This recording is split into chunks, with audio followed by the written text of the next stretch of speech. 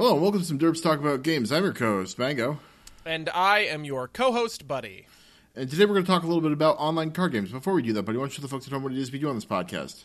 Well, on this podcast, we like to talk about games, and probably one of the most frequently mentioned games on the cast over its 200 and whatever episode run has been Hearthstone, because I've been playing a lot of it. I've basically been on the game since 2016. I played a lot in beta or whatever, and then I came back, and then I left, and then I came back in 2016. I've been playing a whole lot. But there is a new contender on the horizon. Much talk has been made of the Riot Games challenger to the genre, which is Legends of Runeterra.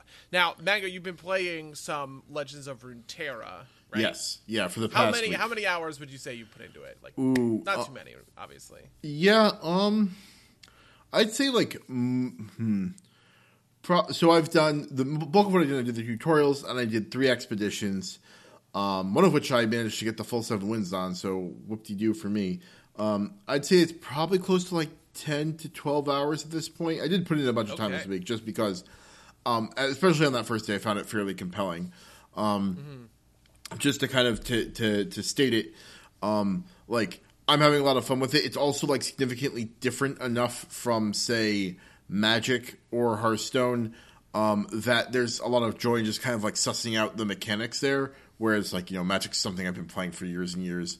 And sure. Hearthstone, I think, was kind of built on a model much more similar to Magic than Runeterra's is. Really? That's interesting. I feel like the opposite is true. I feel like Hearthstone and Magic are kind of on opposite ends of the spectrum a little bit, and Runeterra is kind of like this marriage between them in a way. In terms of what, though?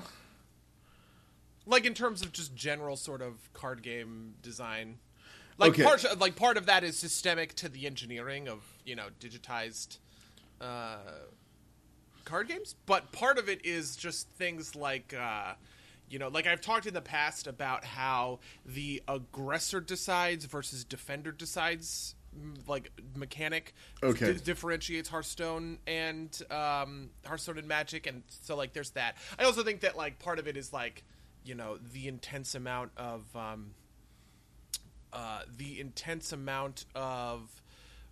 random value generation that Hearthstone has, right? Where a big part of the game now, if you were to tune into a stream or watch the World Championship, right, is about understanding the greater context of the card pool rather than the context of the deck itself, if that makes sense, which I think is also very different from what Magic offers. Okay, so I will say that I understand what you're saying there, and I guess in kind of those ways that they are comparable, I take your point that Runeterra is kind of somewhere in the middle.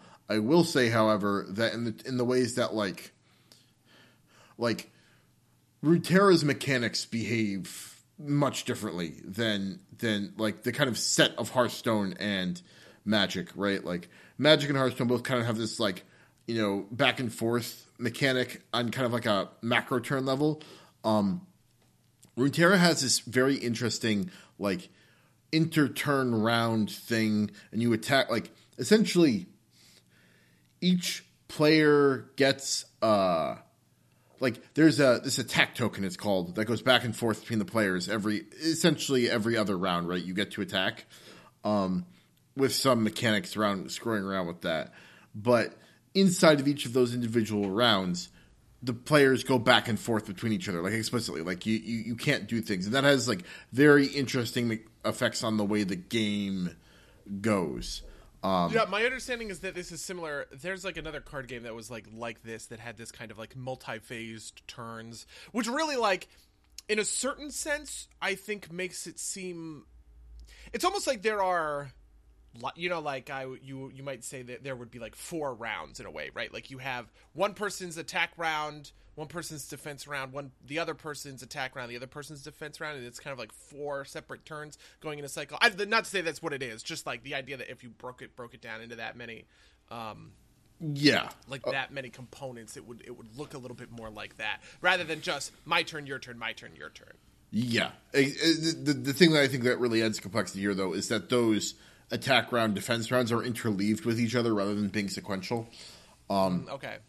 And it's kind of built around that. I think to your point though, as this kind of like halfway stuff is so the one advantage of paper, right, in terms of like game resolution is that we've talked about this before, but like in paper Magic, there's this human kind of understanding of passing priority back and forth that like overlays what if you implement it as a computer is kind of complicated for Magic, right? And right. The Magic Online, Magic Arena, there we go, kind of handles that fairly elegantly. It still undergirds the whole thing.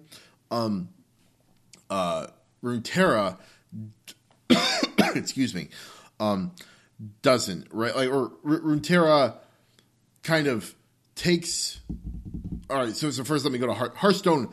Solve that problem in the computer context by just getting rid of it entirely, right? You don't act during your opponent's turn at all. Right. And Runeterra kind of bridges that gap by having this kind of explicit back and forth motion, which lends itself to some interesting scenarios that I'm still having fun kind of parsing out the particulars of. Like, for instance, I think the single biggest thing for this is when you attack during your attack round, has massive implications for how the game works. Because if you move first on your attack round, and if you go to attack immediately, your opponent doesn't have a chance to play a creature in response, which is, I guess to highlight it is in the other games you can't play creatures in response because that's just like how the game works, because you can't play during your opponent's turn, but right. Normally you can, right? Like if your opponent, let's say you want to play down a creature so it can attack that round with your other creatures, you as the defender have the ability to play a creature in response, and there's all sorts of reasons why you would do all sorts of different stuff, and I just find that those kinds of particular things to be new and refreshing and not a thing I've done 10 million times, which is definitely true for Magic. And I felt was like that bar was kind of already like a quarter to halfway full when I started Hearthstone, since Gotcha. It kind of had those kind of things. So the board states that you generate when it comes to like Legends of Runeterra look different in a way than the Magic or the Hearthstone board states, because like the combat phase is sort of like broken up into these component pieces. Is that like a summary? Yeah, I think that makes sense. Yeah. Okay. Also, so what is the deck that you have been playing? Like when you popped up, what was the first like I'm gonna play this? Because so Hearthstone has classes, Magic has colors, Legends of Runeterra, as far as I understand, has regions. Yes, like vaguely defined, like Ionia and Demacia kind of thing. So I actually do want to talk about this because I think this is actually pretty clever. So there's Demacia, Noxus, Ionia, Piltover and Zaun as one, and then Bilgewater. And they all have mechanics associated with them, but they don't have the same kind of like they have like things that they're good at, right? But it's much more like that, like, you know how like in Magic the different colors, like there are effects that are like at home in certain colors. Trample is a very green thing, right? Or card draw is very blue, but it's also secondary in, I think, black and tertiary, maybe in white or red, green. Depending. It's green. Oh, is it green? For card draw, yeah. Okay. White and red are really bad at card draw. Okay, but they still have those occasional cards, right? Like white and red can do card draw, just not very good at it. The thing here is that like the mechanics have those kind of affinities, but I think they're a lot weaker. And the particular region mechanics are much more kind of like your set mechanics from Magic, right? Like Bilgewater has this thing called Deep, whereas if your deck is under 15 cards, your sea monsters all get +3/+3, and a bunch of mechanics around that kind of thing. Or like Demacia has a lot of mechanics around buffing other Demacia minions in their deck. Now, the thing that's clever about this, to me at least, is that it's easier to add a new region if they chose to, because the mechanics, because those mechanics are all kind of like, like what would be considered like less like fundamental mechanics.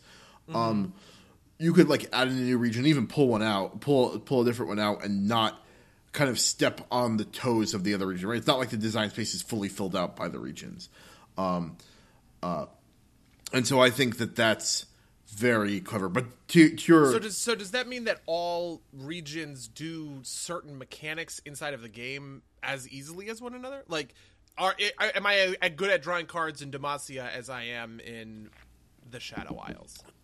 So no, but they are less tightly tied, at least from what I've seen. Okay. Like it is like drawing cards is fairly Bilgewater. But there's also, I think it's also a thing for Shadow Isles, and everybody has like a little bit of access to some of it. The other thing here that's maybe less clear is that your deck can have up to 2 regions in it, and so this is interesting because like the way that Magic handles kind of limiting you from like kind of drawing from all the stuff from all the colors is your mana pool, right? Like that's the big thing that land serves to do in Magic is limit your amount of colors by making it hard to play all the colors effectively in one deck. The reason that Hearthstone limits you to one class partially is because you have that regenerating mana pool. There'd be no sort of limit of that, right? Like if you had a theoretically open, totally open card pool, you could just pull the best things from each class and cover all your weaknesses. Sure. Runeterra also has the regenerating mana pool rather, and it also has to do that kind of restrictive thing. You can only pull from 2 regions, but it makes it kind of because you're not as restricted as Hearthstone, right? Like you get 2, it feels like you can pull like if you want to like if your deck has like a primary objective, you can pull in like Bilgewater for some extra card draw, right? Like maybe pick up TF as a secondary hero. Because TF's all about drawing cards. Although he doesn't really do a lot of it on his own, he just gets bonuses off of drawing cards. Yeah, sorry. I got off on a tangent there. But there's a lot of kind of like built-in neat different win cons, right? Like beyond like the reduce your opponent to 0, right? Like Maokai...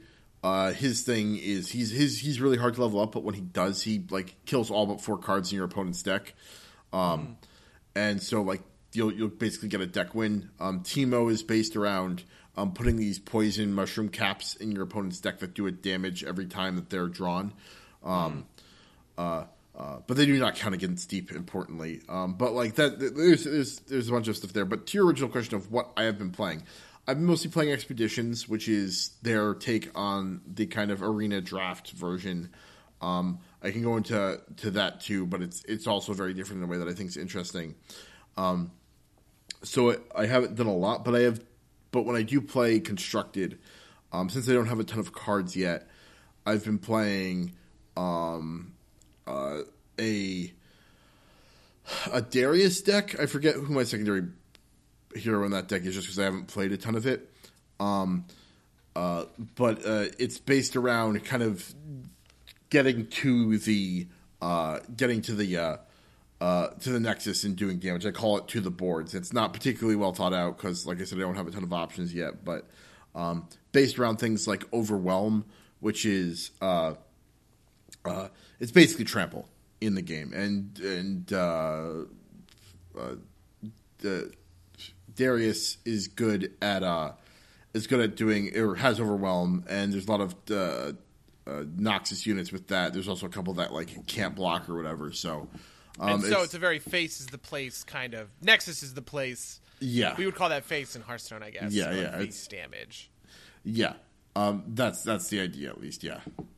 Okay, and then there's also the champions mechanic, which if there's anything in Runeterra, it's the one I think is like the coolest. It actually reminds me a lot of Commander, right? Where you sort of choose champions for your deck that are like its sort of mascot, right? Like if I'm going to play a Yasuo deck, it is built around having Yasuo and having Yasuo level up, and he does cool things and stuff like that, which is pretty neat.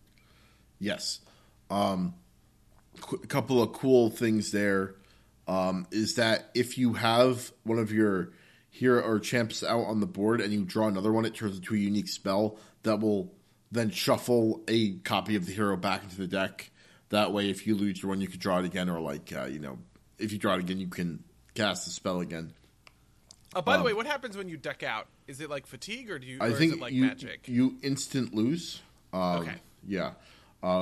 Actually, I managed to win that way once completely by accident. I wasn't paying attention, and the other guy just is like, "Hey, he's out of cards." And then the deck size is 45 cards. Is that right? I think it might be slightly lower, but I don't remember. Okay, my understanding was that you could have 3 ofs, and so I just kind of naturally for Magic you can have 4 ofs. That's a play set, right? And then you can have 60 cards, so 15 times 4, right? Though technically it's a little bit less because of how lands work. For Hearthstone, it's the same, just cut in half. You can have 2 ofs, and then in a 30-card deck. So I just kind of imagine it's 40. That it would follow a similar. Okay, that makes sense. Yeah, and you could have max 6 champs per deck, but and there's no limit on the numbers. You could do one of each 6 champs, but you need to be only from 2 regions, right? If you want. But the expedition decks, you get one of each of 3 eventually, or 2 of one and 1 of the other, maybe eventually a second one or a 4th one down the line. You get cards as you win matches in the expedition mode, which is fun. That's like the adventures, yes, the dungeon crawl or whatever. Very similar, actually. Yes, that's super cool. I totally get that. All right, that's pretty interesting. Are there are your regions, right? But is there any kind of neutral card pool? No, because you get access to 2. There's no real neutral pool. Gotcha. And then spells are also a thing that exists. You can play minions. You can play spells. Yeah, spells are also region locked, essentially. Gotcha. Things work a little bit differently. Again, in expeditions, you don't have the 2 region limit, and in practice, it seems like you only ever get up to 3. But if you want to, when it comes to value for the game, right? Value is limited to your deck, or is there extraneous value? One of the things I would describe about Hearthstone is that there's a lot of extraneous value in Hearthstone, which is to say that if you load up with a 30-card deck, in a lot of situations that won't be enough. Well, that's not quite fair, because most tempo decks are sort of like this. But a lot of the time, if you're playing mid-range, you're playing control, you're playing kind of a higher end sort of deck, you are looking for value outside of just the cards in your deck to finish off your opponent, if that makes sense. Yeah. And so there's a lot of stuff that will you can discover cards, you can put cards in your hand, you can, add a random whatever to your hand, you can shuffle random cards into your deck, all of these other sorts of things. Is there anything kind of along those sorts of lines, or is it just if you want value, draw more cards? So there's a little bit, but it's not nearly as prevalent as in Hearthstone. One of the bilge water kind of mechanics is stealing cards from your opponent's deck. Okay, that's cool. That's kind of like Priest. Priest copies them. It does not actually. Does it steal them out of your deck? I don't think so. Okay. Although something I discovered the hard way is that if you draw cards out of your opponent's deck, but if you do that, you can activate the spore caps that you have in there that are in their deck. I killed myself once that way. Oh my god! Yeah. So maybe you do actually pull them out of your pull them out of their deck. And there's also a couple of things that will generate random, X cost ally from the void, essentially. Okay. Although so some tokens. Yes. Although they don't have mechanical tokenness, if that makes sense, right? In the same way that you can discover a card in Hearthstone, you generally don't get to choose, but what I was playing with today is you play a card and it generates a random 1-cost minion from any region and gives it Scout, which is a separate mechanic. But stuff there's a bunch of cards that will generate X-cost minions. Okay. Yeah. And then is there anything like a hero power, right? Like one of the ways that you can generate value in Hearthstone is with a hero power because it's effectively infinite, right? You can use it once per turn, but you can just summon as many fucking Silverhand recruits over the course of a game, and that's, infinite value, or, or various other sorts of things, right? Lots of the different hero powers kind of like change or morph or depend on how your hero power is working in Hearthstone. Is there anything like that in Runeterra? So the closest thing I can think of is that there are is like I said, when you play a champion, you draw a second copy of it, it'll turn into a spell. Okay.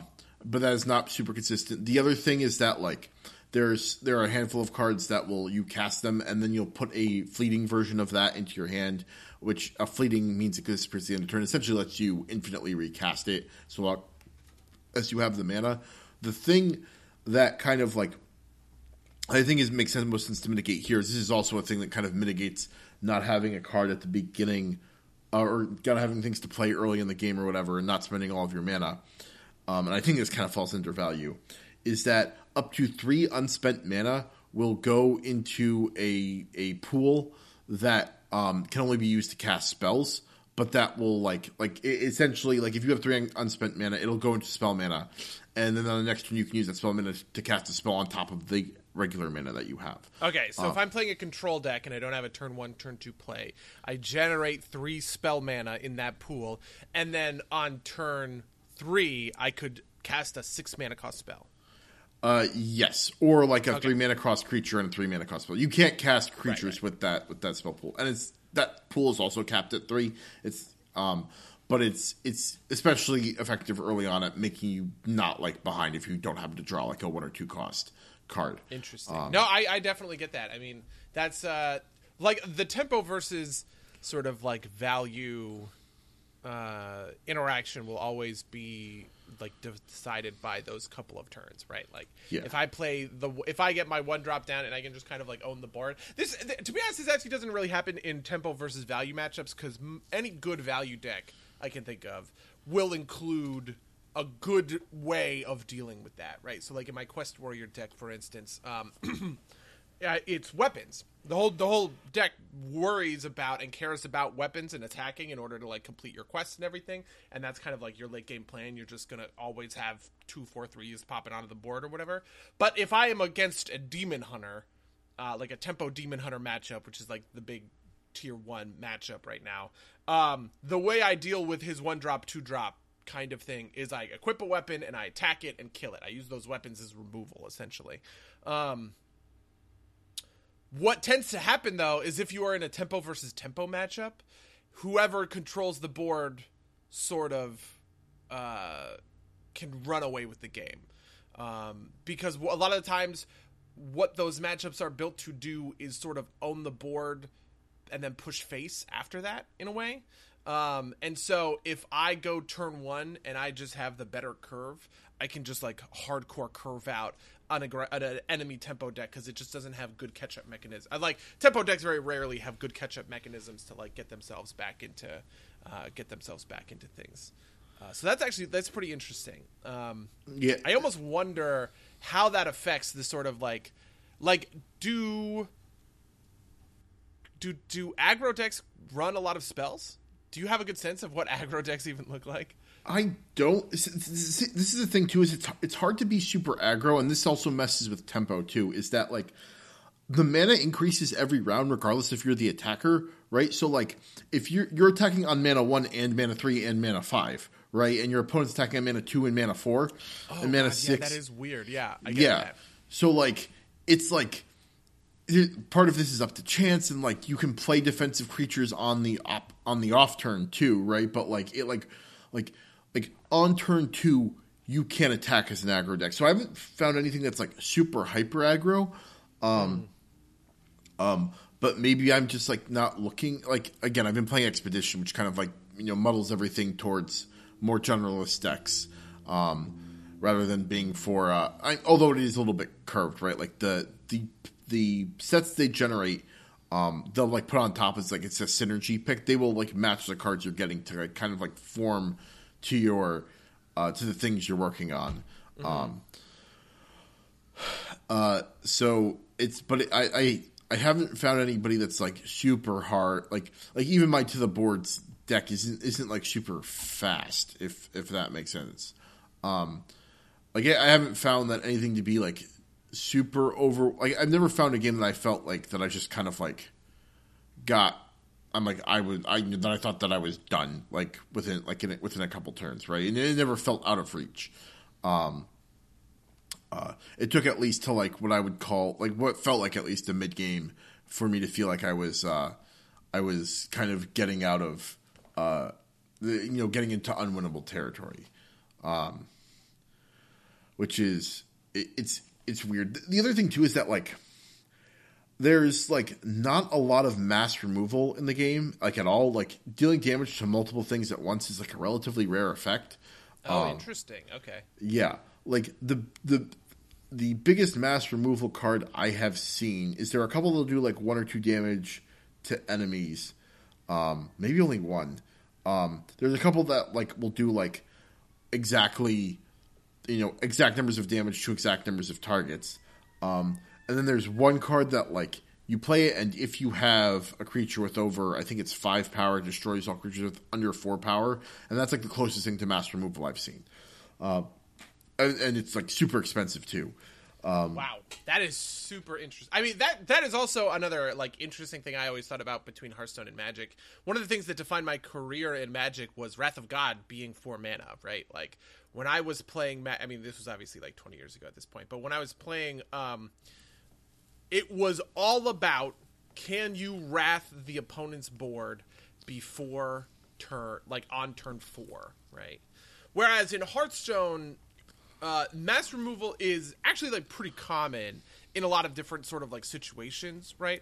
But like you don't get that kind of like a showstopper.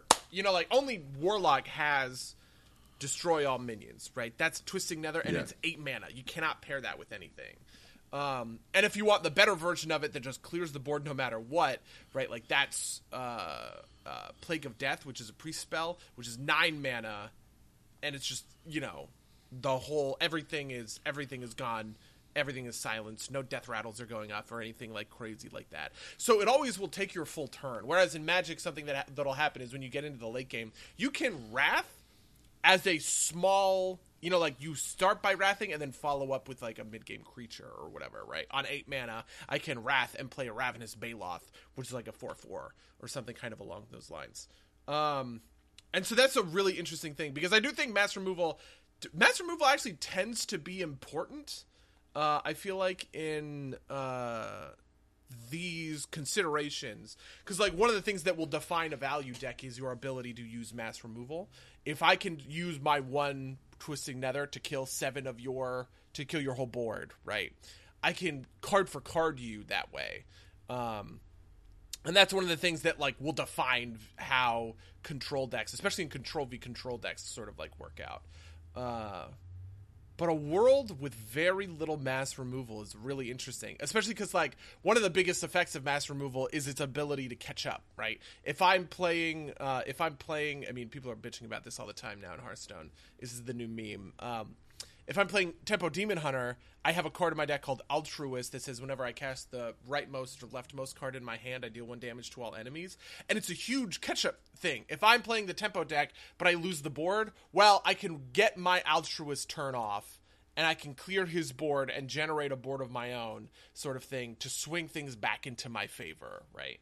I feel like without mass removal, games will tend to run away in the mid-game, if that makes sense. Yeah, I have found that it's like it's hard to get like a super strong board advantage.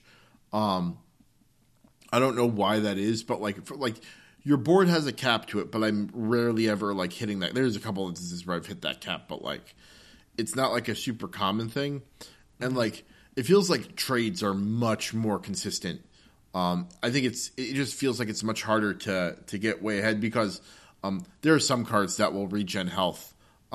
Garen and Braum, most notably, they essentially work like the way Magic cards work, right. But everything else has persistent health, and for whatever reason, I don't have a good sense for why, but like, Maybe it's just that the values don't get super high. Like there are a couple of cards with like really big values, but most problems don't seem super insurmountable. I don't know. I'll as I play it more, I'll try and figure out a better reason as to why it feels that way. But again, is spot removal cheap? Like how cheap is it if I have a spell, it's like destroy a creature? there are very few of those too, right? Like there are some that are like Noxian Guillotine, kill a damaged creature. But okay, like yeah, sure, that's like execute. Yeah, that's yeah, exactly. Like how expensive is that? I think it's 3, and then it'll put itself back into your hand for the turn. Okay, wow, that's pretty good. Or although I might be thinking of, no, that's the right one.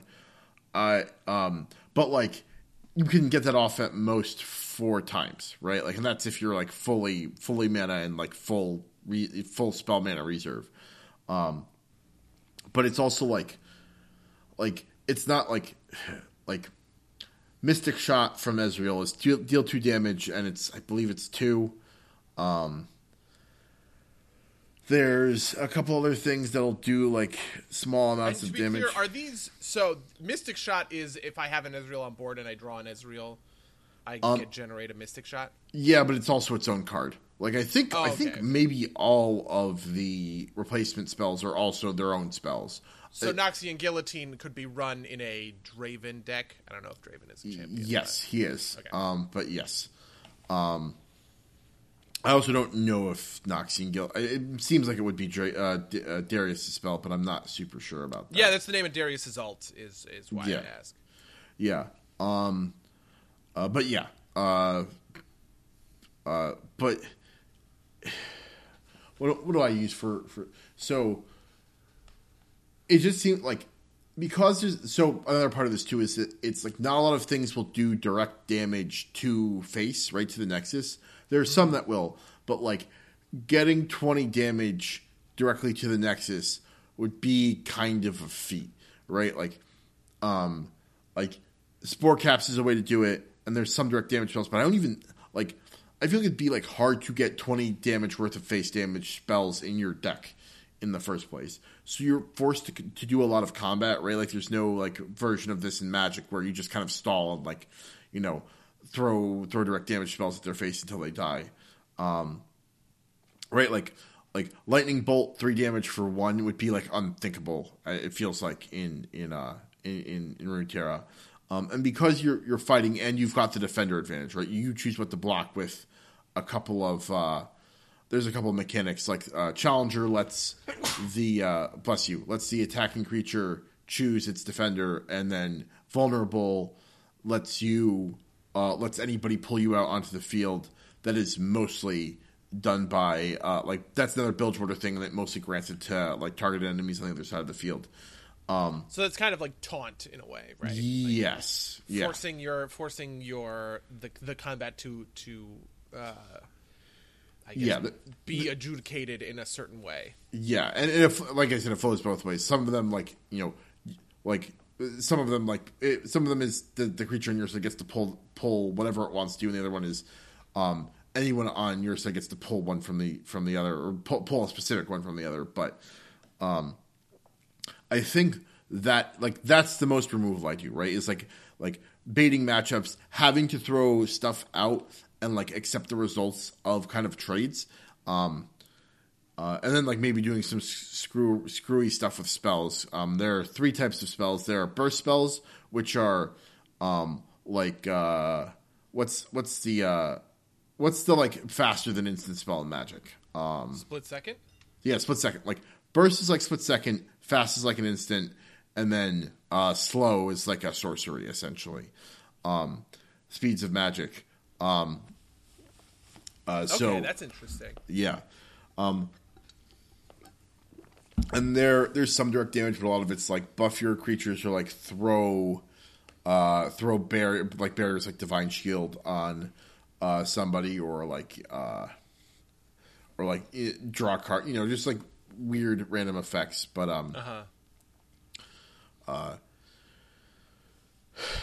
yeah, it's I guess what keeps it from running away is that like you're basically forced into combat a lot. It's hard to it's hard to get stuff done without doing combat, and that like leaves you open to stuff happening. That actually makes a lot of sense to me. It's one of the things that, so for instance, Ben Brody used to say this all the time about Hearthstone, where he says, we want Hearthstone to be a game about the board, which is part of the reason that, like, some of the old school versions of decks that would do things like Freeze Mage, which basically just locked down your opponent's board and kept hitting them with direct damage spells to the face, was something that they kind of, like, nerfed out of existence. If you want to play a deck that is all spells or whatever, like, you can, Spell Hunter was a thing for a while, Spell Mage is a thing right now, but even those decks, right, like, one of the big payoffs to having Spell Mage is there's a 1-mana card called Font of Power that just puts 3 mage creatures in your hand, right? And one of the things that made Spell Hunter work so well was the ability to summon a bunch. You like summoning wolves and stuff as part of your spells, right? So you're casting Flanking Shot, 4 mana, deal 3 damage to a minion, summon a 3/3 wolf, or Emerald Spellstone would summon a bunch of wolves or whatever. So you're still like interacting with the board, even as sort of a face spell deck in a way. And it actually, I think that I understand where that sort of design space comes from, because you do want the game to be, I don't really know how to put this. You want the game to be interactive, yeah. Right? And so forcing it out on the board is the best way to force that interaction. You never want people to lose by, right, like, never being able to do stuff, it feels like.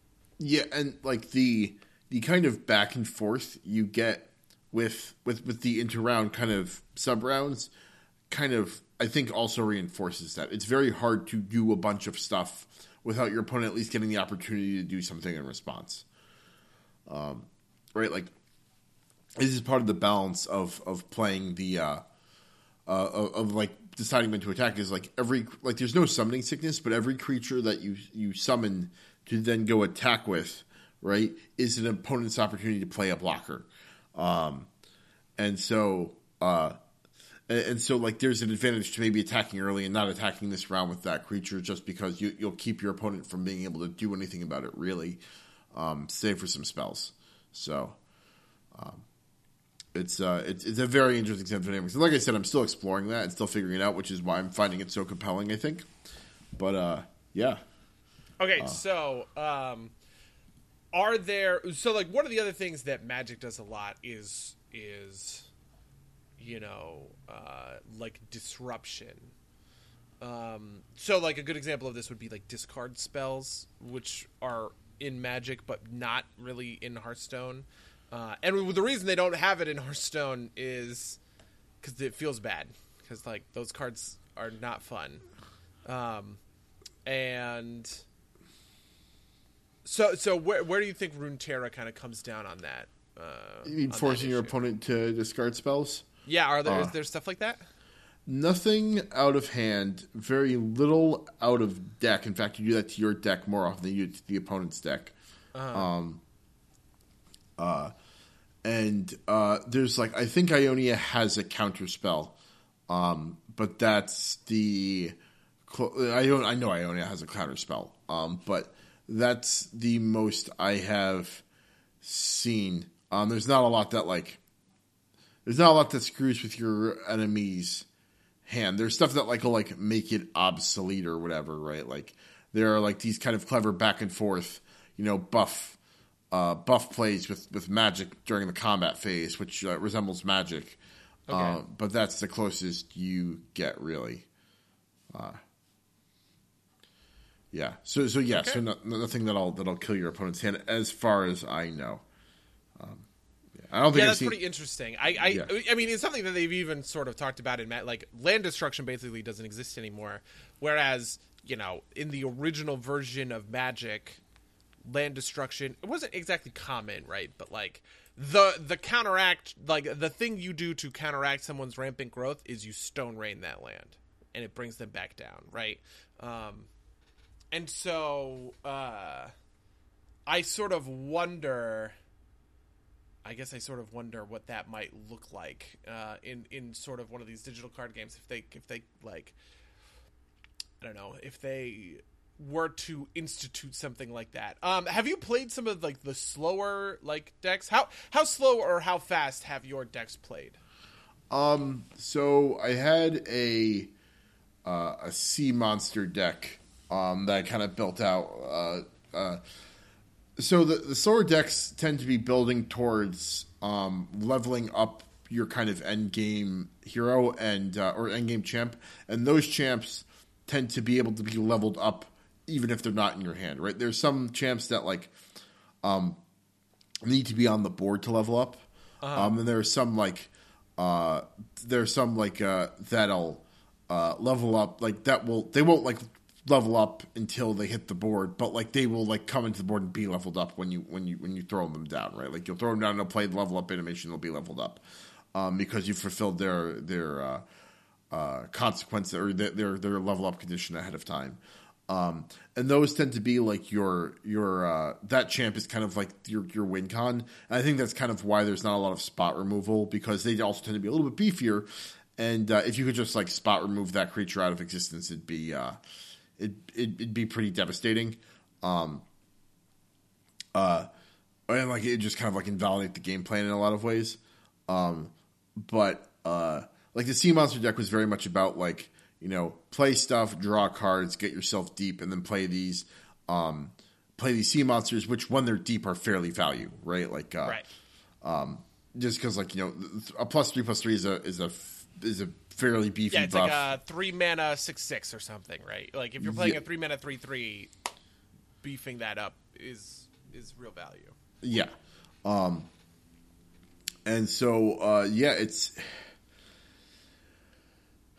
I feel like I'm gonna have to get back to you onto like the real mechanics of this, just because like, you know, like I've said, expeditions aren't particularly typical, and also like I haven't played a deck that like was like particularly intentionally off curve, right? Like they like I feel like you could get yourself into a place where like if you went aggro against an endgame deck, the aggro deck would just like you walk over the endgame deck with nothing to do. But I also don't think you'd build a deck with nothing to do, like with, you know, without any cards that are like, you know, less than 4 mana or whatever.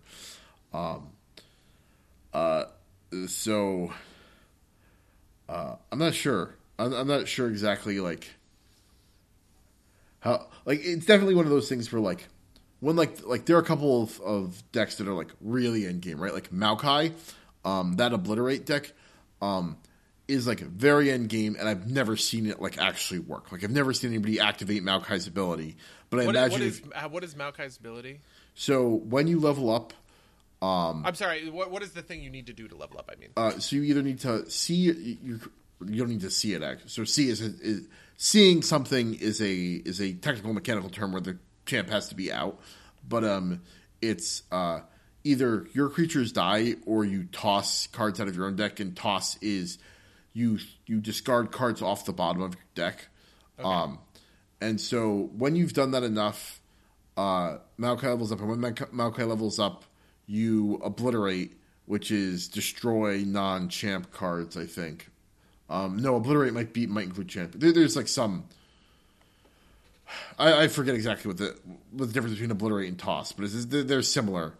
You obliterate all but 4 cards in your opponent's deck. Yeah, you're basically this is actually a little bit like there was a card in Hearthstone called Rin, which was like a 3/6 taunt with a death rattle that would put a spell in your hand, and the spell was like 5 mana, summon a 2/2, and you cast that spell essentially 5 times. Like each time you cast it, it puts a bigger version of it back in your hand.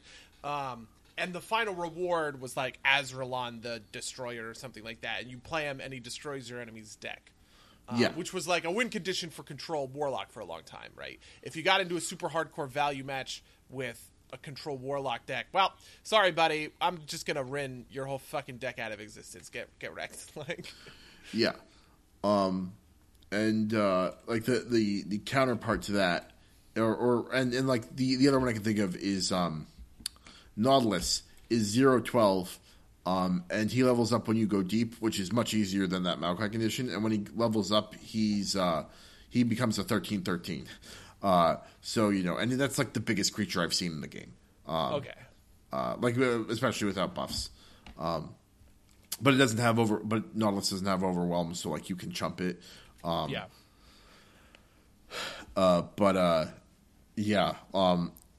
And like, because like it will notify both you and your opponent that like, you're building towards that level up progress.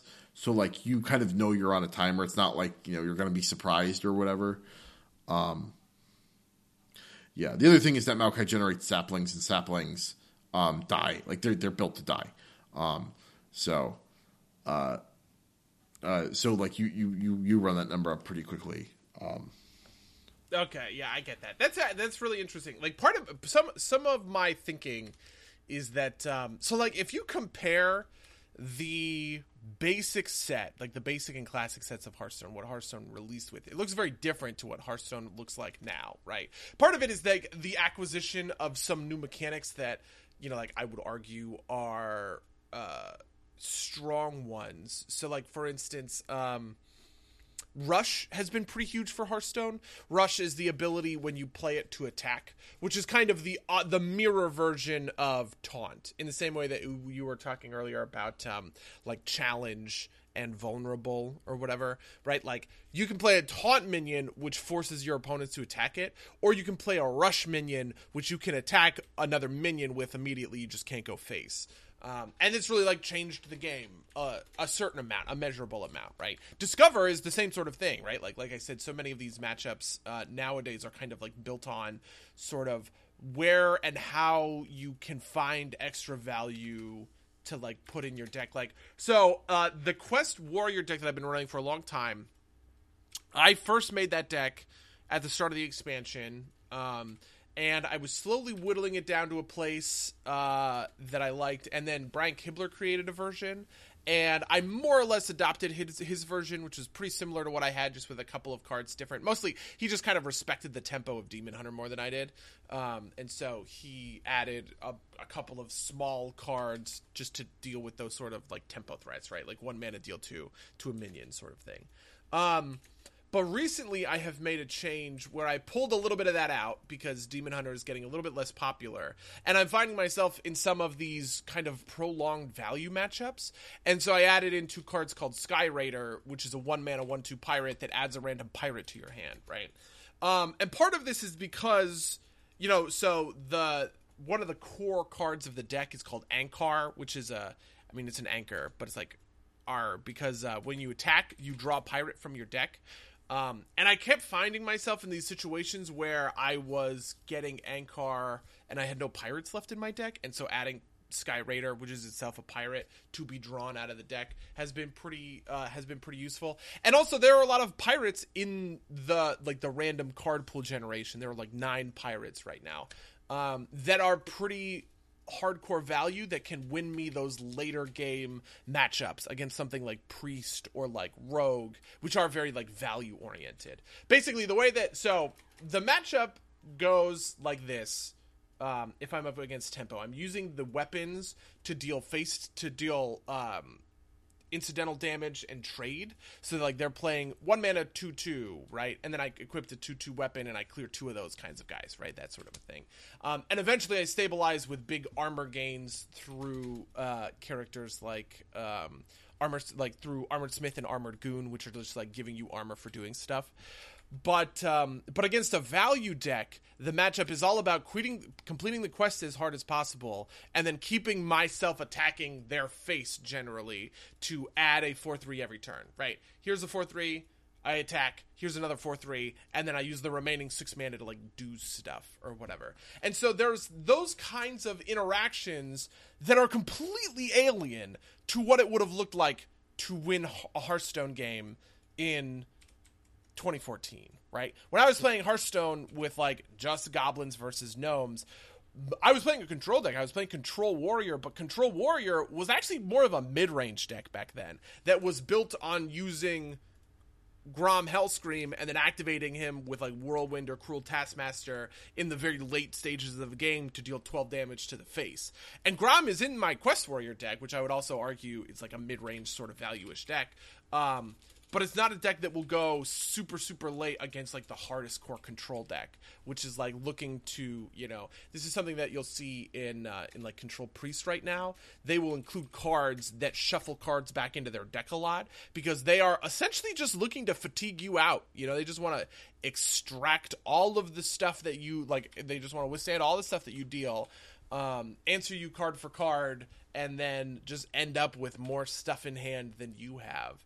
Or whatever. And so that's kind of like the thought space that I'm coming at Runeterra with a little bit. Like, where is Runeterra going to sort of expand into the future, right? Like, what mechanics is it going to look at and say, you know what, we really don't like Charge. Charge is a pretty bad mechanic, but we can replace it effectively with this other mechanic called Rush, right?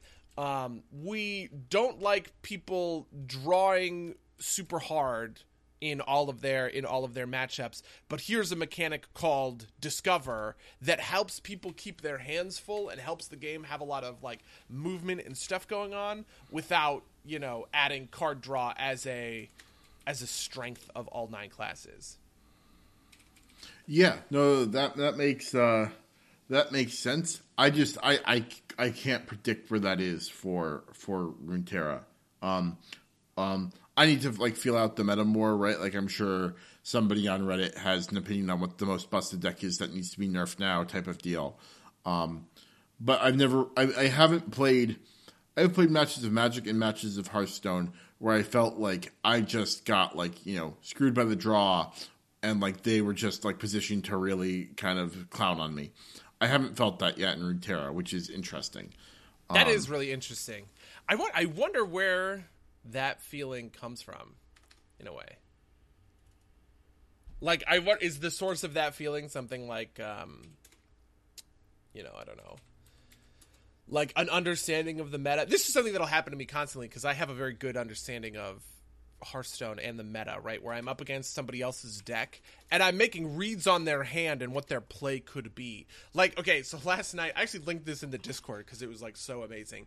Last night I was playing my Quest Warrior deck against a Libram Paladin deck, and I got super low super quickly, just kind of because he tempoed me out a little bit.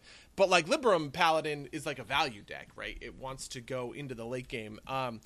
And I got him to a point where he only had like 2 or 3 cards in hand, and even though I was at 5 or less life, I knew I was fairly safe turn to turn, right?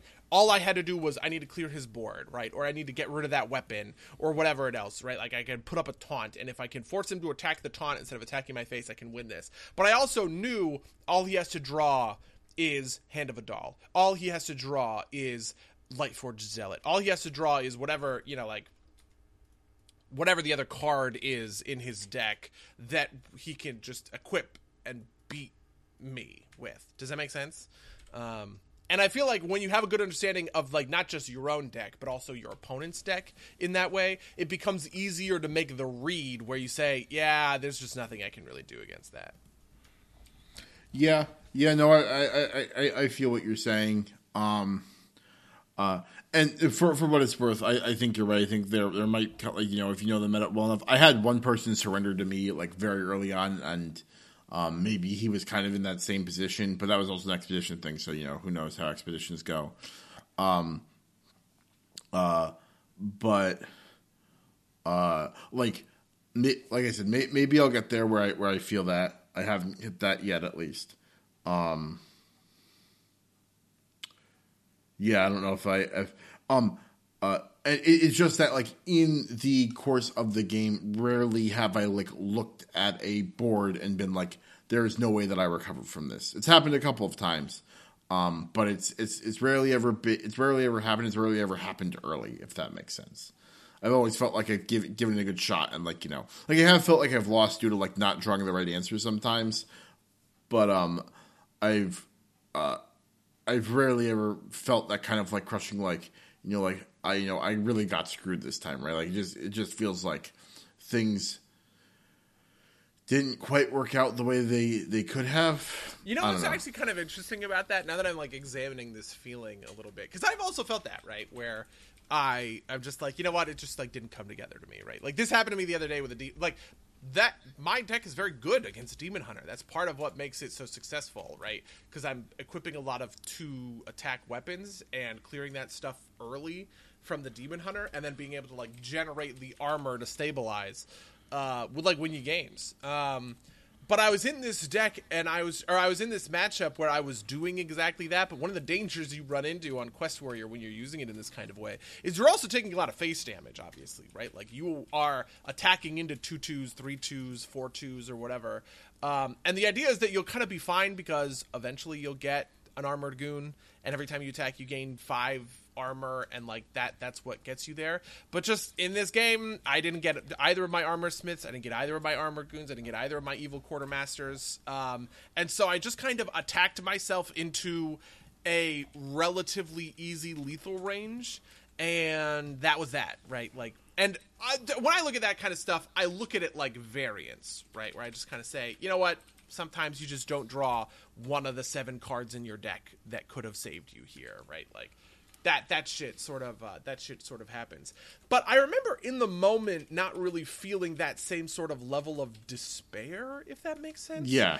Because, and I think this is one of the things that random value generation does that's useful, right? Because I remember there were a lot of times in that game where I was doing things like, okay, I'm getting a little bit low, but I have a chance here to discover shield block, right? I play 1 mana, 1/1, discover a spell. Maybe I'll get shield block. And then you play that, and then you don't get shield block. But whatever, it's okay. You can, like, move on. And because you get all of these sort of chances to, like, fill the gap to find the answer, in a way, I don't know. That just, like, that will alleviate the feeling. I mean, even when I was playing against that Paladin, and I knew that all he had to do was draw the card to win, I won that game.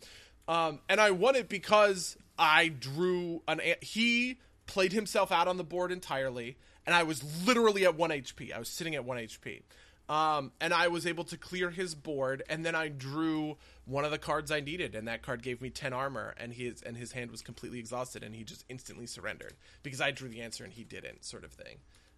So I don't know. I feel like in a certain sense that feeling is natural. That feeling is just natural, but I wonder where its genesis is, in certain ways. Yeah. It's weird too, because like it feels like it's very hard to be in like one of these weird like situations without wanting to be there in Runeterra, right? Like I have found myself with an empty hand very rarely in Runeterra, unless I'm running Jinx, who's built around having an empty hand, right? Like that's like one of her abilities. And like she levels up when you have an empty hand, and then she gives you an extra draw, and then when you have an empty hand on your turn for the first time, you get to play a rocket that does a bunch of damage to the enemy Nexus. Very fun. And like I have gotten into situations where like I like was doing that, and she also has a bunch of cards, or like, you know, as a result, Piltover Zahn has a bunch of cards that lets you discard your own cards. And I was playing some of that, and like I had games where like I would play to that, and then like my Jinx would get destroyed, and so my hand would be empty without like anything to show for it, and then I was top decking. But it's not like that was like a super common occurrence. Like that's just kind of like the risk of playing that character. Yeah. And playing like their card, you know, the cards that let you discard cards. But yeah, it's maybe it's just about like kind of like reducing the number of those kind of like really feel bad situations, right? Like you know, being in constant top deck state, or like you know, just like not feeling like you have any answer at all to what they're throwing at you. Yeah. It feels like also a lot of things like your champs tend to have a lot of value attached to them existing, but it feels like a lot of the Runeterra cards are like value on playing the card, right? Or value on like the, you know, like on an event that you can't, that's not like not easy to avoid. There are some cards that have like value on existence, essentially is how I term it. But like, you know, if the effect on your card is like, you know, do an effect when I come into play, the opponent really can't stop that very easily. and that makes it less frustrating. Like, like, all right, I play my super special card, and also because you can attack on the turn that you get it, is, you at least get one turn's worth of use out of it generally, right? Like, I play a card that, like, does something on attack, right, or on striker, I think is what it's called. And so you put it out there and you get it, and even if it dies on that turn, or it dies, like, on the next turn to some sort of, like, like a mystic shot or whatever, you at least got that value out of it, and you're not, like, totally up shit creek. So I think that goes a long way in feeling like you're not getting, like, screwed out of everything that you want to do. Yeah, that's a common thing in like, one of the things that people don't understand about Hearthstone and about Magic is, like, the frequency with which you will be able to untap with creatures. You get to do it more in Magic because of how combat works in Magic, right? Like, if I have a 1/1 that has a special activated ability, I can choose to take face damage rather than block with it. Whereas if I have a 1/1 with a special triggered ability in Hearthstone, my opponent, if I don't do adequate protection, my opponent will just nuke it. By attacking into it next turn, sort of thing. But, like, the frequency with which creatures will perish and how much you will be able to get out of them, if that makes... Like, so, for instance, like, there's a shaman spell, or a shaman card right now called... God, what is it called? Evil Totem, that will add a lackey to your hand at the end of the turn. And I feel like unskilled players at deck building will look at that card and say, oh, that's infinite value. It'll just keep giving me lackeys. But the truth is, you basically get 2 lackeys out of that, right? Because you generally want to play it in either a meta that's not going to punish an O2 on turn 2, or you're going to play it in a meta where you can drop a good taunt along with it to protect it for, like, for your second turn. It's just really rare that you're going to be able to find a good minion that's gonna last 2 or 3 turns in a row. Yeah, that makes sense. Yeah, and kind of saying that kind of brings to the forefront about that removal question earlier. It feels like removal is more based around forcing forcing things into combat, and when that's the case, you at least get the value of their attack out of it, right? Like, so it's not like 2 damage to your thing. Like, this does happen, but it's much more rare. But it's like, 2 damage to your thing unanswered, you're screwed. Whereas, like, with, like, a challenge or, like, a vulnerable, it's like 2 damage to your thing, but I'm paying for that with some of the life on one of my creatures type of deal. Yeah. And, like, that creature is there. Like, there are a couple of creatures that are, like, 2/1 challenger, right? Like, or 3/1 challenger. That is there to force you to attack it, right? Like, that is there to just, like, be a removal thing, right? Like, so, like, you have a chance to respond to it in a way that you wouldn't necessarily with, like a direct damage spell or whatever, if that makes sense. Yeah, I get that. I actually do want to keep talking about this, but I see that we're, like, running up. Because, like, the flip side of this, which I appreciate, just as, like, my final thing here. The flip side of this, which I really appreciate, is the ability to do the opposite, which is read my opponent's strengths and weaknesses appropriately. Like, so, for instance, something that Demon Hunter is not good at is dealing with single big creatures, right? Something that Rogue is very good at dealing with is single big creatures. So when I just keep coming back to this Quest Warrior deck. When I play this Quest Warrior deck and I put down an Armor Goon, which is a 6 mana, 6/7, that when I attack, it gives me 5 armor, right? Playing that against Demon Hunter is a huge threat because it's really tough for Demon Hunter to get rid of a big 6/7 minion like that. And a lot of the time, Armor Goon will stick around, right? But Demon Hunter does have a lot of AoE, right? And have a good ability to kind of deal with, like, little chumpy bitches. So when I'm putting out 1/1s, 2/2s, 2/3s, or whatever, those guys tend to get chomped up pretty quickly without too much trouble. It's the exact opposite of an interaction when I'm playing against a Rogue. And I know that, boy, if I play that Armored Goon, he's just gonna assassinate it, right? He's just gonna destroy this minion. But those 1/1s, those 2/2s, right? Like, those guys, the Rogue is gonna have a lot harder time dealing with comparatively. And I like those sorts I think it's sort of the mirror feeling of there's just nothing I can do in this situation, which is just like, I know I'm doing something that he can't deal with, right? There's nothing he can do in this situation. Which like is another thing. I don't know. That's my last point. That's the last thing I want to bring up.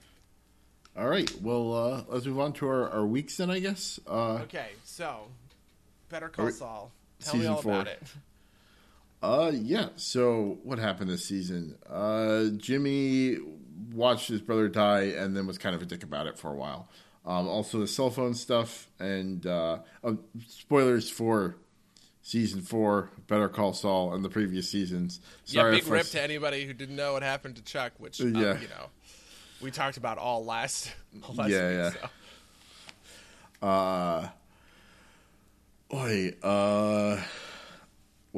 is there to say about it, really? So I was super convinced that Kim had written that letter from Chuck. And it appears to not be the case with our... That was a popular fan theory, by the way. Okay, well... I remember at the time people thinking that the letter was written... Well, it wasn't necessarily by Chuck. Sometimes the letter was written by Chuck. Sometimes it was written by Howard. Like maybe it was written by Kim. But very few people thought that the letter was genuine. Yeah, and I suppose later down the line we could find out that it wasn't genuine. But it sounds like that wasn't revealed in Season 5 at least. Just because, like, you know, Kim goes through the effort to highlight that, like, it's probably a fuck you from beyond the grave, which is why I think that, like, maybe the point is supposed to be that Jimmy's just kind of being an asshole at this point, right? Because, like, at the end of Season 4, he kind of, like, makes this impassioned speech about Chuck to get his law license back. When they're coming out of it, like, Kim's like, wow, that was great, right? And, like, it seemed like sincere, and then Jimmy's like, yeah, I got those fucking suckers, right? And Kim's just like, are you kidding me? Looking at him, right? So I guess the point is supposed to be like, yeah, Chuck was a dick, but, like, not that much of a dick, maybe? I have a very different read on that. This is why I wanted to talk about this, because I have a very different read on that situation.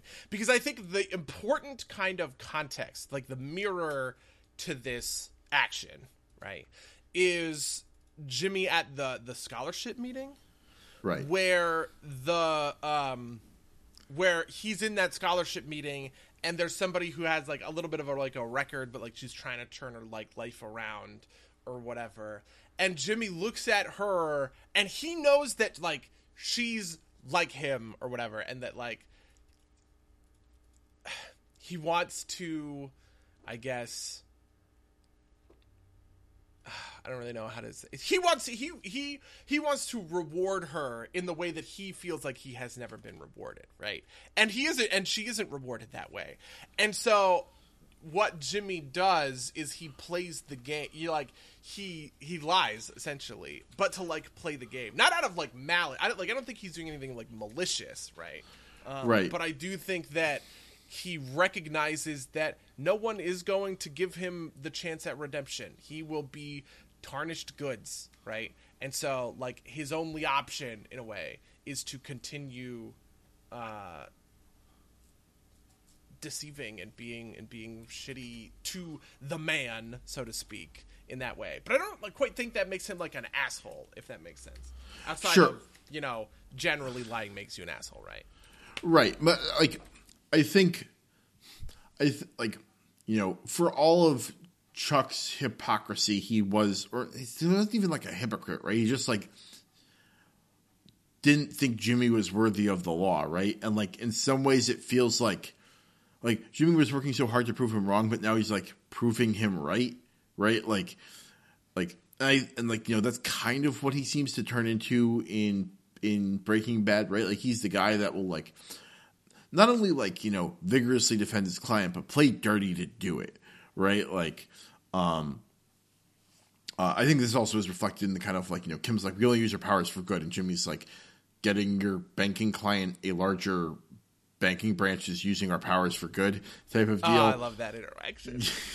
Well, because I think so. One of the things that Matt Zoller cites, who's like a very famous like television critic, right, said about Better Call Saul is that the core interaction between Jimmy and Chuck is that Chuck does the right thing for the wrong reason, and Jimmy does the wrong thing for the right reason, right? And I think that is still like consistently true about Jimmy in a way, right? Like I do think he still has, and Chuck calls this out in his, in the it's not a trial, but in the hearing, in the bar, right. The bar hearing where he talks about how Jimmy has this way of convincing you that doing the most absolute terrible shit is in some way noble. Right. And I do think that is true and that does happen. And in a lot of ways, he does the absolute, he does terrible shit because it is noble to do it. But I think there is a certain level of like, Chuck is also just abusing. He is also doing the same thing just in reverse. Right. Where, it's not quite hypocrisy, I guess. I agree. But it's like, he's just so vindictive and he's such a piece of shit about it, right? That even though he's like, everything is by like sort of like the letter of the law and he's sort of like playing the rules as written in a way.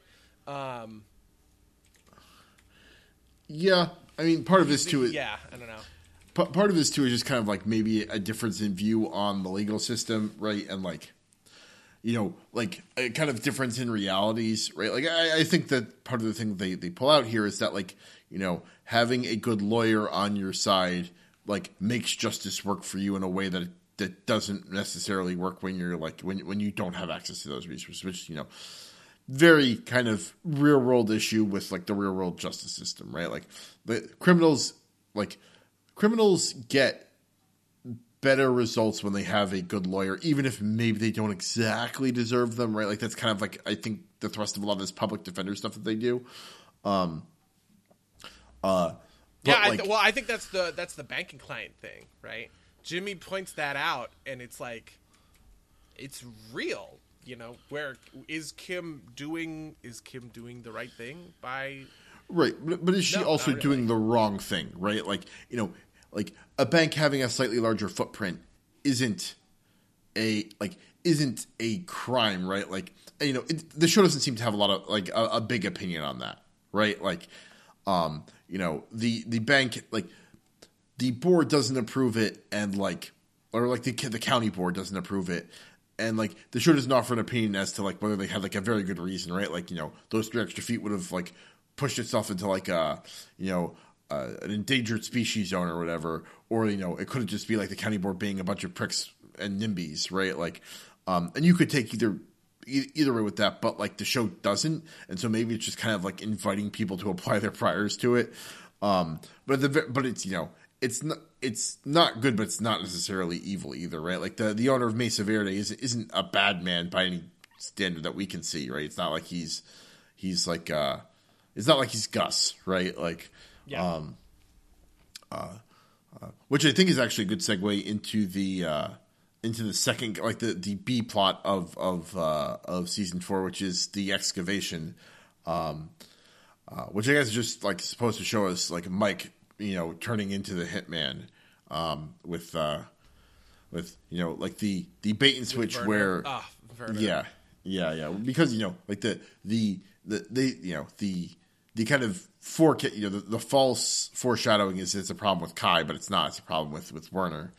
I remember I called that at the time because I was like, see, it's absolutely not going to be, it's Kai. absolutely not going to be Kai because like it's not devastating. Do you know what I mean? Yeah, If it's it's not devastating if it's Kai. It's devastating if it's Werner. I did not quite realize at the time how important it was earlier in Better Call Saul that Mike was not killing. Like there's a specific point that gets made by Ignacio earlier, maybe in like season 2, where he talks about how like unwilling he is to kill Tuco, and the extent to which he like went to avoid killing the truck driver or whatever in his robbing of the Salamanca ice cream truck. And when I did a full rewatch, including all of like season 4, I saw it better for what it was. You know, like that like Mike's descent into assassinhood. Well, just like that, how much he didn't want to kill people, right? Like that he wanted to be a good guy, I guess. Well, you know, and this being the this being the perfect kind of moment to really sort of challenge that kind of a conviction, right? Because it's harrowing, right? Like he has formed a real connection with this guy, and on one hand, you have Mike, who is the guy that was like, I was hired to do a job, so I did the job, right? And on the other hand, you have Mike is the guy who will go to just brutal lengths to avoid assassinating someone, even if it is someone who might otherwise deserve it. Yeah. Yep. Yeah, I don't know if I have a lot else on that other than, it was brutal. I thought it was well done. Is there anything else in kind of this corner? The big one for me in this one is the other thing is how much it establishes Gus is truly despicable, like a really terrible person. Gus hiring the doctor to to torture Hector, essentially, like get Hector better, but not better enough. Yeah, exactly. Where she went, the moment that she's like, "Oh, I actually think that he can recover to a certain extent," right? And she's like, and he's like, "All right, you did good. Get out of here," or whatever, just so that he can effectively leave his like arch enemy crippled for the rest of his life. It's just like, oh. Brutal. Yeah. Although I will say that when they said John Hopkins, I clapped. I also did. I understand that we were just that it was just using placeholder for the best medical school or whatever. Yeah. But I have at least that much pride, I guess. Yeah. That's like you hear that in all of these shows. It's like when you want to signal like very good at medicine, you do Hopkins, right? Like House. Went to Hopkins and is now at Princeton, right? Like, it's like, the name that are the smart, we understand is good. Which is just kind of like a funny little thing, but, I appreciated it. Yeah.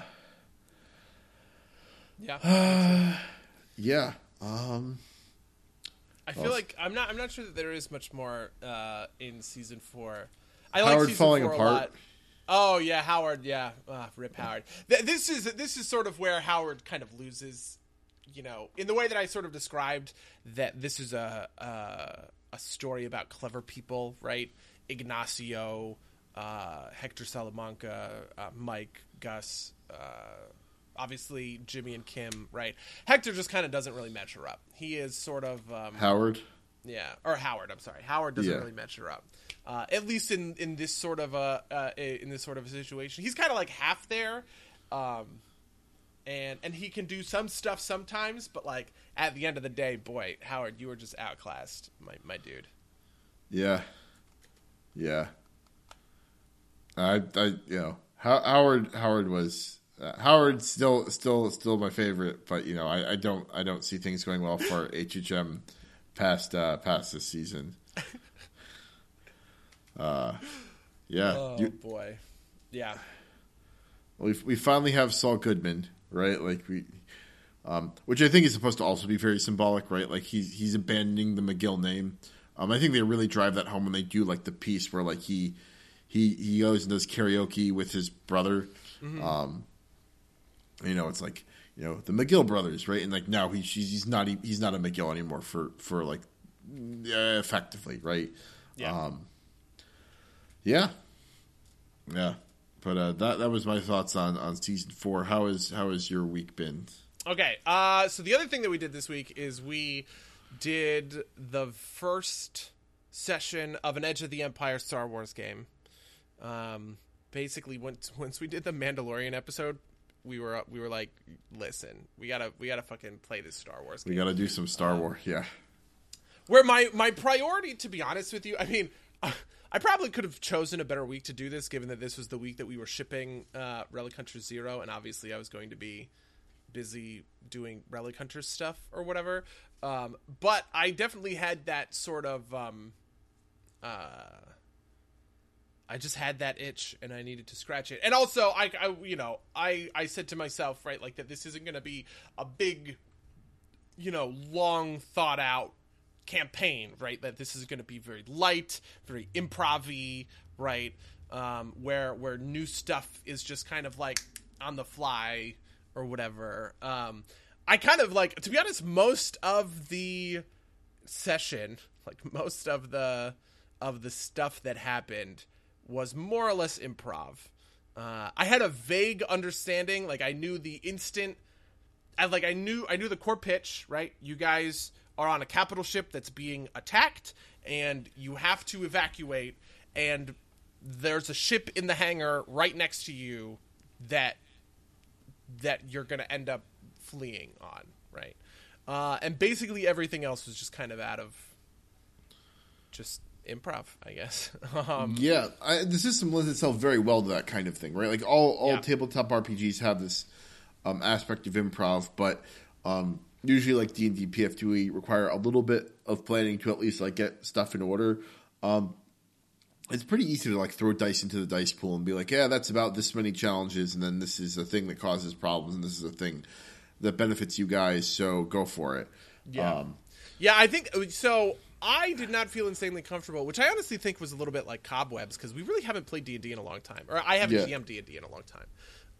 And so I feel like I was a little rusty when it came to those sorts of things. And the other thing is that, like, we're pretty unfamiliar with the system in general, which is, not spectacular. Towards doing cool, interesting, and unique and novel things. Yeah, no, I was gonna say, like, when you said most of the session was, and I thought you were gonna finish it with like spent looking up rules, because that was a fair amount of it. That was also a good chunk of this. And building characters too, which is its own thing. But that was fun. I like the way it's come together. It'll be interesting to see it play out, just because like the system is very much built with that, like the standard Pathfinder kind of set is like 3 combats with connective tissue makes a session type of deal. Mm-hmm. And Star Wars, I think, wants you to not to be true, right? Like, you don't have to be great at combat in order to be a viable character. Yeah, no. So that's something I've been thinking about a lot. Okay, so we haven't gone into some of these details yet, but I spent a lot of time thinking about kind of like how I want to construct this in a way, right? Like, that this isn't a story where part of it is that I want to be able to just kind of like have sessions where people aren't there, without that being too disruptive, which is something you can't quite do in the big story-driven campaigns as easily as you can do in something like this, right? In something like this, you guys can kind of just like get put on a task, go do that task, and then come back, and without there being like intense consequences or like driving the plot forward. But I do think that it is important that there's kind of like an overall structure, right? That's not just like freewheeling in the wind, but that you have like long-term plans and long-term goals that you are hoping to accomplish. Which is part of where these like factions have come from. Like part of the underlying structure of the game is that there are 7 factions, 4 of which are Star Wars canon, right? The New Republic, the Imperial Remnant, the Hutt Cartel, and Black Sun, and then 3 of which are invented to sort of like rally around for your characters to sort of like make decisions around. Like, something that I envision happening is somebody drops a session, right? But they come back and your relationship may have changed with one of those factions, but all you really need to say is, we did a mission that hurt them, that like harmed them, or we did a mission that helped them, so our reputation went up a little bit, right? Like, you don't really have to go into the details. We don't really have to talk about, oh, well, you got deployed as a sniper team and you had to kill the general, you know, like, or whatever else sort of thing. You can just kind of say, you guys did a mission, it worked out, so you got rep. Or you did a mission and you killed a guy from the enemy faction, and that was not great. That didn't really work out. Or something like that, in order to kind of like bridge the gap.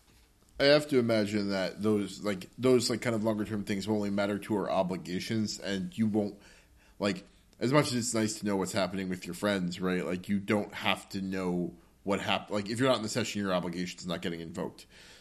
So it doesn't matter if you're not there, if that makes sense. Yeah. Though I do have a weird sort of thought about, like, how obligation works, like, in a group oriented sense, because, like, one of the things about obligation is that you can, like, kind of naturally create obligation over the course of action, over the course of the campaign, right? But in another game, you might end up in a situation where that obligation is, like, quote unquote fielded by the whole team, if that makes sense. Right. Yeah. They've got provisions for that in the in I think in the book too. If you look at the obligation section. So yeah. But yeah. But so the interaction between an obligation as a personal thing and an obligation as a group thing is something that I have on my mind. Yeah, no, it's super interesting. I actually like the obligation system quite a lot. Yeah, it really kind of puts, like, these kind of, like, ties that binds things front and center with the ability for it to take a back seat if it needs to. Like, I think, like, the piece of advice is, like, look, if you can't, like, build a good hook into it for this adventure, just be like, you know, something happens and you're reminded of your obligation and you're afraid it's going to come to haunt you, and maybe it doesn't, and maybe it just has this, like, minor strain mechanic, but that's it, right? Like, I think that's cool. Yeah, I agree. I also think that is cool. I also think that there are so something else I was thinking about, for instance, is going completely into theater of the mind. I really didn't respect. I saw, like, the maneuver stuff or whatever, and I was kind of like, oh, I see. So it kind of, like, divvies up the map a little bit. That's fine. That's cool. But I realized that, like, you really don't have to have a map, and maybe shouldn't have a map. But also, that's just, like, that's an interesting question that I don't have a really great answer to. So I think if we were all sitting around a table, we could do it without a map, right? Like, maybe we have just kind of like our pieces out or something. We're just kind of talking to each other.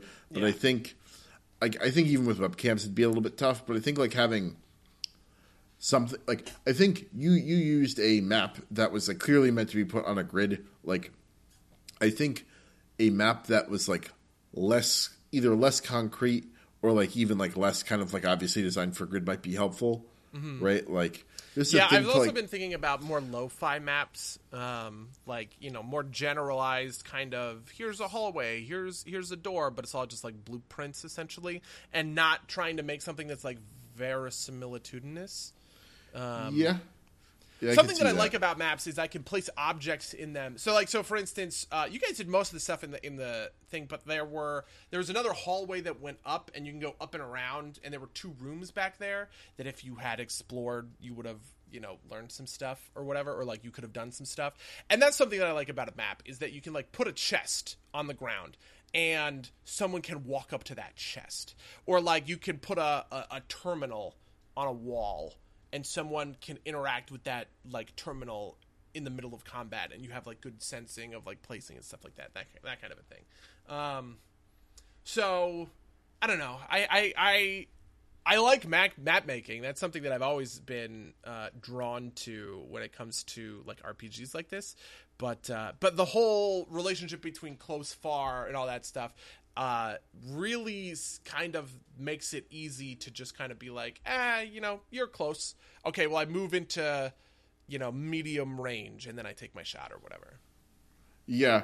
I also think that, like, theater of the mind type stuff helps with like what are supposed to be like the more cinematic parts of this, right? Like, you spend a destiny point and there's a tree there, right? Like, in this mindscape that we've collectively created, like maybe it didn't, it was just kind of like, a vague jungle scene, right? It's like, well, I need a tree to be here, so you can put it there. It's not too much of an issue.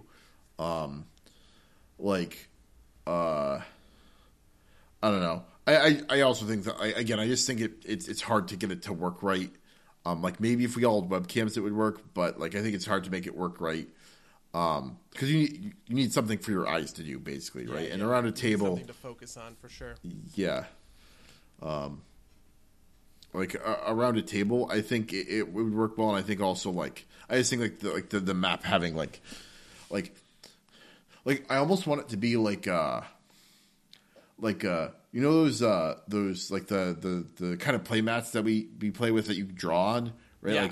Like that's the level of fidelity that I think is like perfect, right? Because you can be like, this is roughly what it looks like, and it's not too big a deal to like add a detail if you need to add a detail for story purposes. Maybe that's best accomplished by like having like a relatively blank screen that we just draw on when we play. But that also seems like it'd be hard to do just because like drawing with the mouse is tougher. I don't know. Yeah. Yeah. I'm sure we'll feel it out somehow. Mm-hmm. I'm definitely excited to play again. I am too. I thought that there was a greater than zero chance that I might not like the system.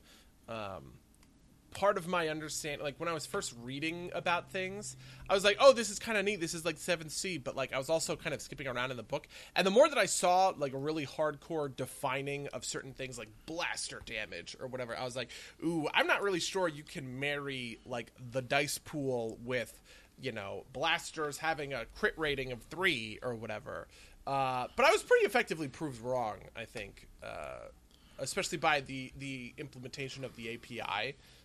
That they have for the Fantasy Flight Games Star Wars game. Yeah, no, that definitely made it like it's what's it called? It's weirdnesses, but and it's like hiccups, but it merely makes it super doable. Otherwise, I feel like it'd be tough to do it without like having dice in front of you that you can like physically roll and like play around with. I do think that is something that we're missing, right? Like the ability to just kind of be like, roll this handful of dice and see how it goes, and like, throw dice in if it makes sense, I think is kind of core to what makes it feel right. But yeah, it's something to work on, I guess, or something that we'll just have to deal with, I guess. Yeah, we'll probably do a full episode of that at some point when we got a few more, or one or two more at least. Things. Yeah, because we definitely did. I want to do spaceship stuff. I want to learn Starship rules and do Starship stuff.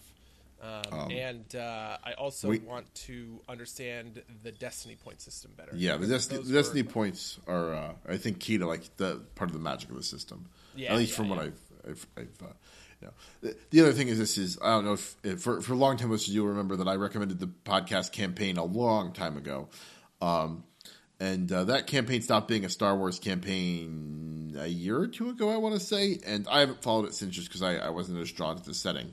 But like another one of our players, friend of the cast, Charles, and I were big fans of that podcast, and so like that's our like experience of this. It was played in the system nominally, but it's one of those things where like when you play it on stream, right, or when you're playing it for an audience, it always rolls out a little bit differently.